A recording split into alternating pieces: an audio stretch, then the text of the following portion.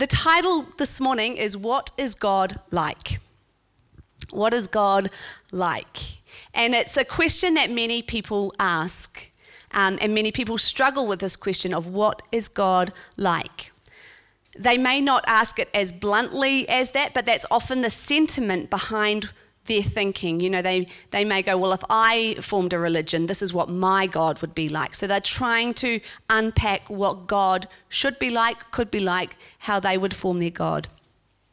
It often amazes me people's understanding or perception of God. And it's often formed by their own upbringing, from the people that they've interacted with. If they've been around overly religious Christians, sometimes that can have a negative effect on their view of God. The media can have a huge impact on how people view and understand God. And sadly, more often than not, their experience or perception is so far removed from what is true, from who Jesus revealed God to be. There's a famous cartoon, if we can go to the next slide, whereby God, grey-haired God, is sitting by his computer screen ready to push the smite button when he sees someone walking along and then dropping that piano on them. Sadly, God has a bad reputation in some people's mind. He is made out to be a sadistic monster, a powerful and spiteful punisher of people who have a tough enough time already as they're just walking through their day-to-day life.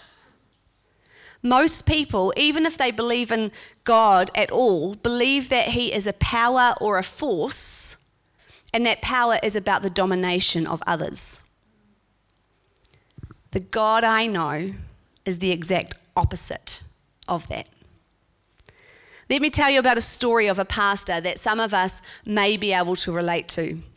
So he was a young man in his first years of ministry. He was married with 2 children, and he went to a church in what was regarded the tough part of the city that they lived in. He gave everything he had to his ministry and to the hurting community around him. The work was extremely demanding and the salary was low.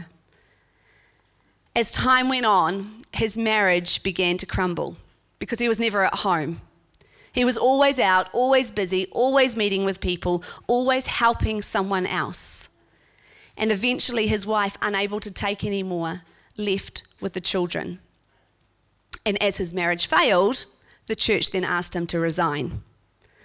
So the young man who set out to serve God found himself alone and broken. The next months were horrible, and he had to face the truth that he had not turned out to be the man, the father, the husband, the pastor that he had planned to be. And unable to cope, he went to a senior minister, a local senior minister, for help. And the older pastor listened to his story and then gave some rather unusual advice. He said to this young pastor, "Look, I've got some people to meet with, so I'm going to head out. But I want you to stay here and sit in my study. And see that painting on the wall over there? I want you to reflect on it and tell me what you think when I get back." It was Rembrandt's Prodigal Son painting. So for 2 hours, the young pastor looked at it. He thought of the son who had lost everything, and he thought of himself. The prodigal son ended up with no money, homeless, helpless, and alone at the bottom of a pile. And there he felt worthless and unloved. The pastor saw himself as the son. As the young pastor continued to look at the painting, he had a revelation. Not about himself, but about God and his understanding of God. He broke down crying and sobbing, and suddenly he understood. All his life he had seen God as the strong and stern and tough and demanding and even harsh and inflexible God. And that's why he worked himself so hard. That's why he sacrificed himself so much, because he thought he had to please this demanding God. But now he saw the Father embracing the Son. the bad son who had done so much wrong, he saw God as tender, generous, forgiving, and loving. God is pure love. You know, even when we fail and we make mistakes and we hurt God, he is still loving and he is still forgiving. All the words of the examples of Jesus' life came flooding back through this young pastor's soul. And 2 hours later, the older pastor returned knowing that God would have done what was needed to be done in that young pastor's life. All three parables in Luke 15, so you've got the parable of the lost sheep, the parable of the lost coin, and the parable of the lost son. All of these parables talk about the anguish and the pain following the loss of something valuable. It causes so much torment that there is no rest until that which is lost is found. And the point that Jesus is making in these parables is that because God is love, he lives in the pain and the distress of being separated from us, and he will never rest until we are restored to him. I want us to turn to Luke 4, and I'm going to have it up on the screen there. We're going to pick it up halfway through verse 16. So Jesus, he has arrived into Nazareth, and he's at the synagogue on the Sabbath. So halfway through verse 16, he stood up to read, and the scroll of the prophet Isaiah was handed to him. Unrolling it, he found the place where it is written, "The Spirit of the Lord is on me, because he has anointed me to proclaim good news to the poor. He has sent me to proclaim freedom for the prisoner and recovery of sight for the blind, to set the oppressed free, to proclaim the year of the Lord's favor."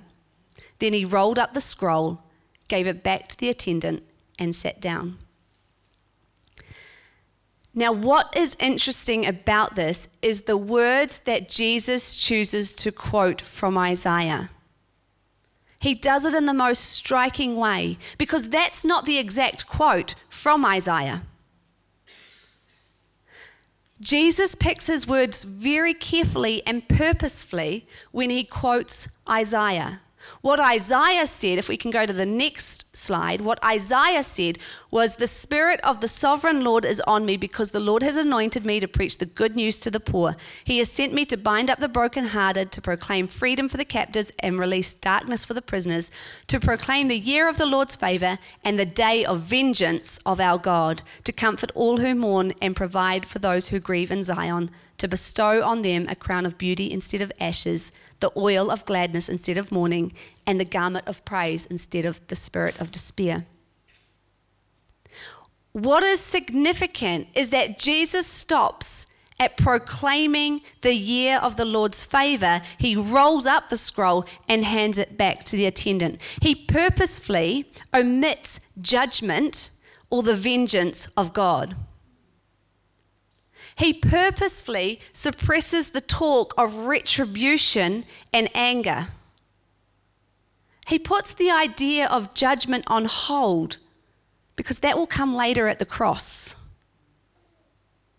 What he wants to declare is the understanding of God's love towards the lowly of society, and then through his life to demonstrate God's love.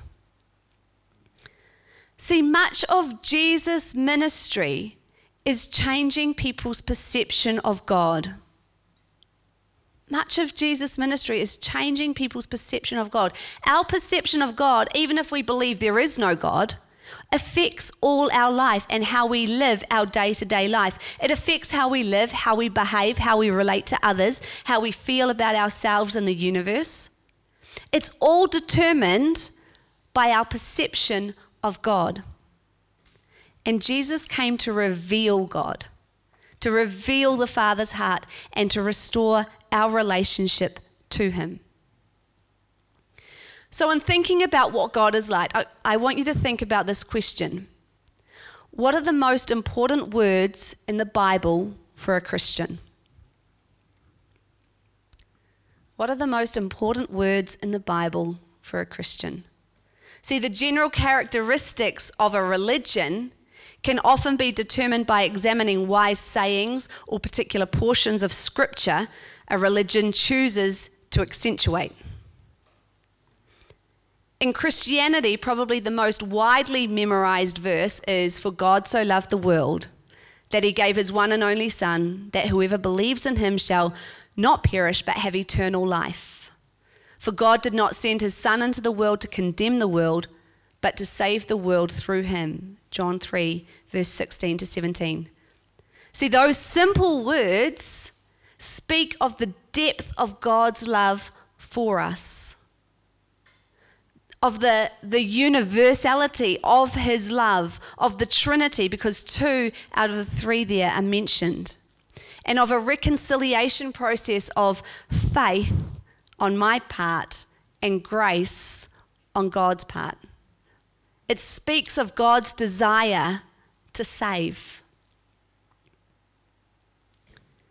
However, when Jesus was asked what are the most important words, he quoted a different verse. I mean, of course, he was Jewish and John wasn't written then, so he wasn't able to quote from John. But Jesus quoted words that are considered the most important a Jew can know. The rabbis say of these words that Jesus quoted that they should be the first words of Torah that our children learn, the first words we speak of when we rise every morning, the last words we speak before we go to sleep at night, our comfort in life's most trying times, and the final words upon our lips at death. So what are those words? Shema Yisrael Adonai Elohim Adonai Echad, if we can have them. Yep, fantastic. Which means, hear, O Israel, the Lord our God, the Lord is one. Does that surprise you? Why are these considered to be the most important words by the rabbis and Jesus when the Bible contains so many other profound words? You know, why not in the beginning God created the heavens and the earth, or the 23rd Psalm, or the 10 Commandments? Why these simple words? Hear, O Israel, the Lord our God, the Lord is one. Jesus is asked by a Jewish scholar to name the most important commandment. With all the Old Testament to choose from, Jesus begins his answer with the words many Christians dismiss as insignificant. The most important one, answered Jesus, is this: Hear, O Israel, the Lord our God, the Lord is one. Love the Lord your God with all your heart and with all your soul and with all your mind and with all your strength. See, most Christians know that Jesus said loving God wholeheartedly is the most important commandment, and loving our neighbour as the way we love ourselves is the second most commandment. But how many of us realize that Jesus prefaced both of those with the Shema, that central statement of Jewish belief? Hear, O Israel, the Lord our God, the Lord is one. If Jesus places the Shema at the head of the most important commandments, clearly there is something important to be learned from these words. Christians tend to take the oneness of God for granted, and we focus instead on the Trinity. And again, this is only natural as that's the revelation that we have received. But overlooking the Shema, overlooking the oneness of God, can lead to a complete lack of appreciation for its importance and an understanding who God is and what he is like. God is one is the foundation for virtually everything that we can know about the Lord. The oneness of God means that there is no subdivision or composite aspect to his nature. The oneness of God means that there's not a little bit of this and a little bit of that. God is whatever he is in the most complete and pure way possible. God is whatever he is in the most complete and pure way possible, meaning that no characteristic can apply to him in a partial or limited way. In other words, the Lord is like a flawless diamond. You know, when people say a gem is without flaws, they mean it contains no cracks, no grain of different material, no combination of colors. It is one thing only. God is what he is, absolutely. So if the Shema is correct, no one or nothing is capable of adding to or taking something away from God. God is beyond the power of any other force in the universe. We cannot add to who God is, nor can we take away from who he is. Nothing that we do changes him. God is unchanging. He is immutable and he does not change. As he is today, so he will be tomorrow. And that gives us hope. There is no insecurity with God. The Shema reveals other important aspects of God's nature. The Lord's changelessness means that he does not learn or grow, unlike theories in vogue among some modern theologians. Growth and learning would require the addition of new information to God's mind or his essence. But he does not grow or learn. He is who he is. God is pure. He is all-powerful. He is unchanging. He is all-knowing, and he is ever-present. It seems that Jesus' choice of the Shema to preface the definition of the most two important commandments speaks volumes about God and his nature. But the Shema teaches us one other lesson about God, and I think this is most important of all, and we talked on it just slightly before, that God is flawless. God is flawless. If the Lord is good, he is perfectly good.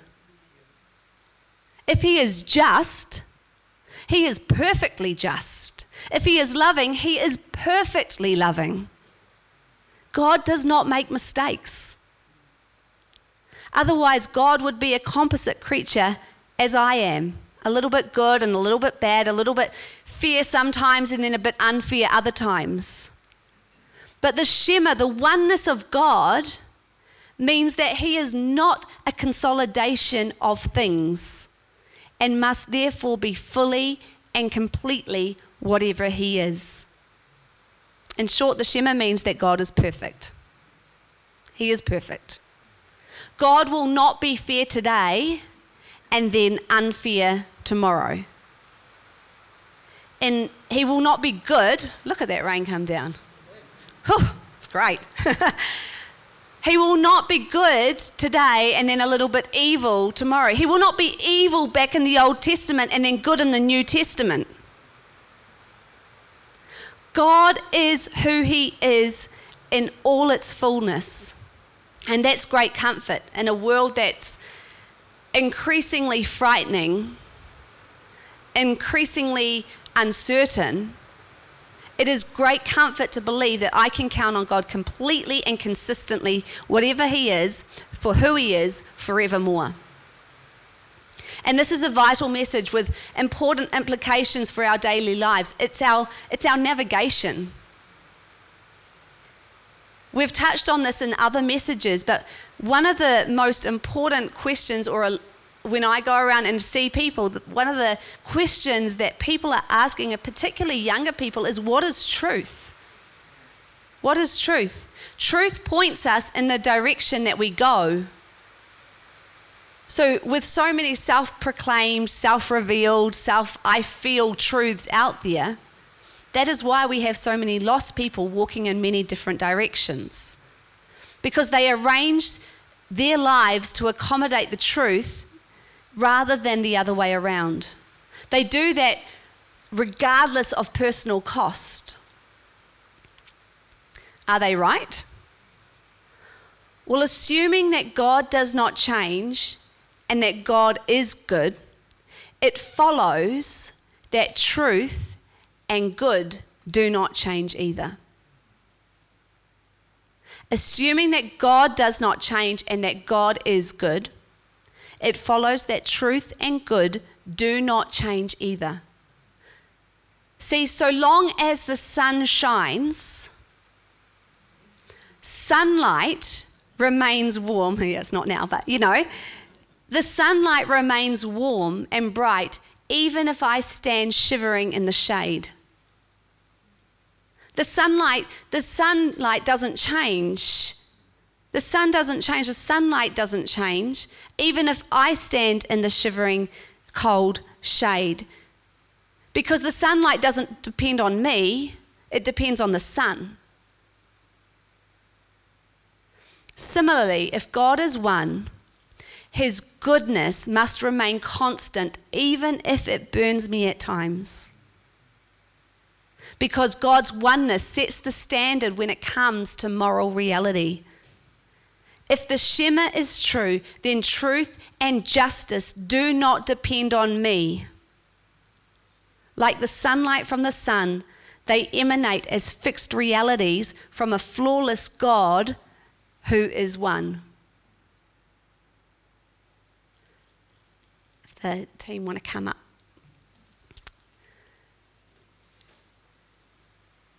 So, what is God like? Hear, O Israel, the Lord our God, the Lord is one. He is one. He is pure. He is perfect. He is unchanging. God is who Jesus revealed himself to be. He is what Jesus has to say. He is altogether good, altogether worthy, and altogether true. We're going to come into a time of communion now. And as we do, I want us to reflect on the oneness of God. As we're going to have the little communion emblems handed out. And as you take what represents the bread, what represents the broken body of Jesus, and as you take the juice, which represents the blood of Jesus, reflect on the oneness, the wholeness, the purity of who God is. God is love. He is altogether love. He is altogether love. And he lives in the pain and the distress of being separated from us, and he will not rest until we are restored to him. So communion, as we take this communion together, it is a time to pause and allow us to reflect and allow us to experience afresh the power of the cross so that we may be restored to God. As the team play behind, take this time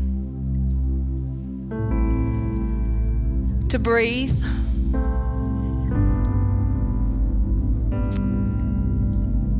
And then as we finish communion and we stand and worship, ask God the question, what is it, God, that you are wanting to reveal to me today? What are those things that need to break away about how you've seen God?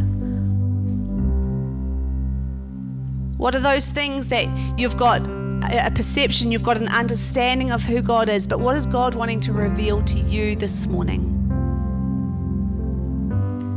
Let me pray. Father God, I thank you for who you are.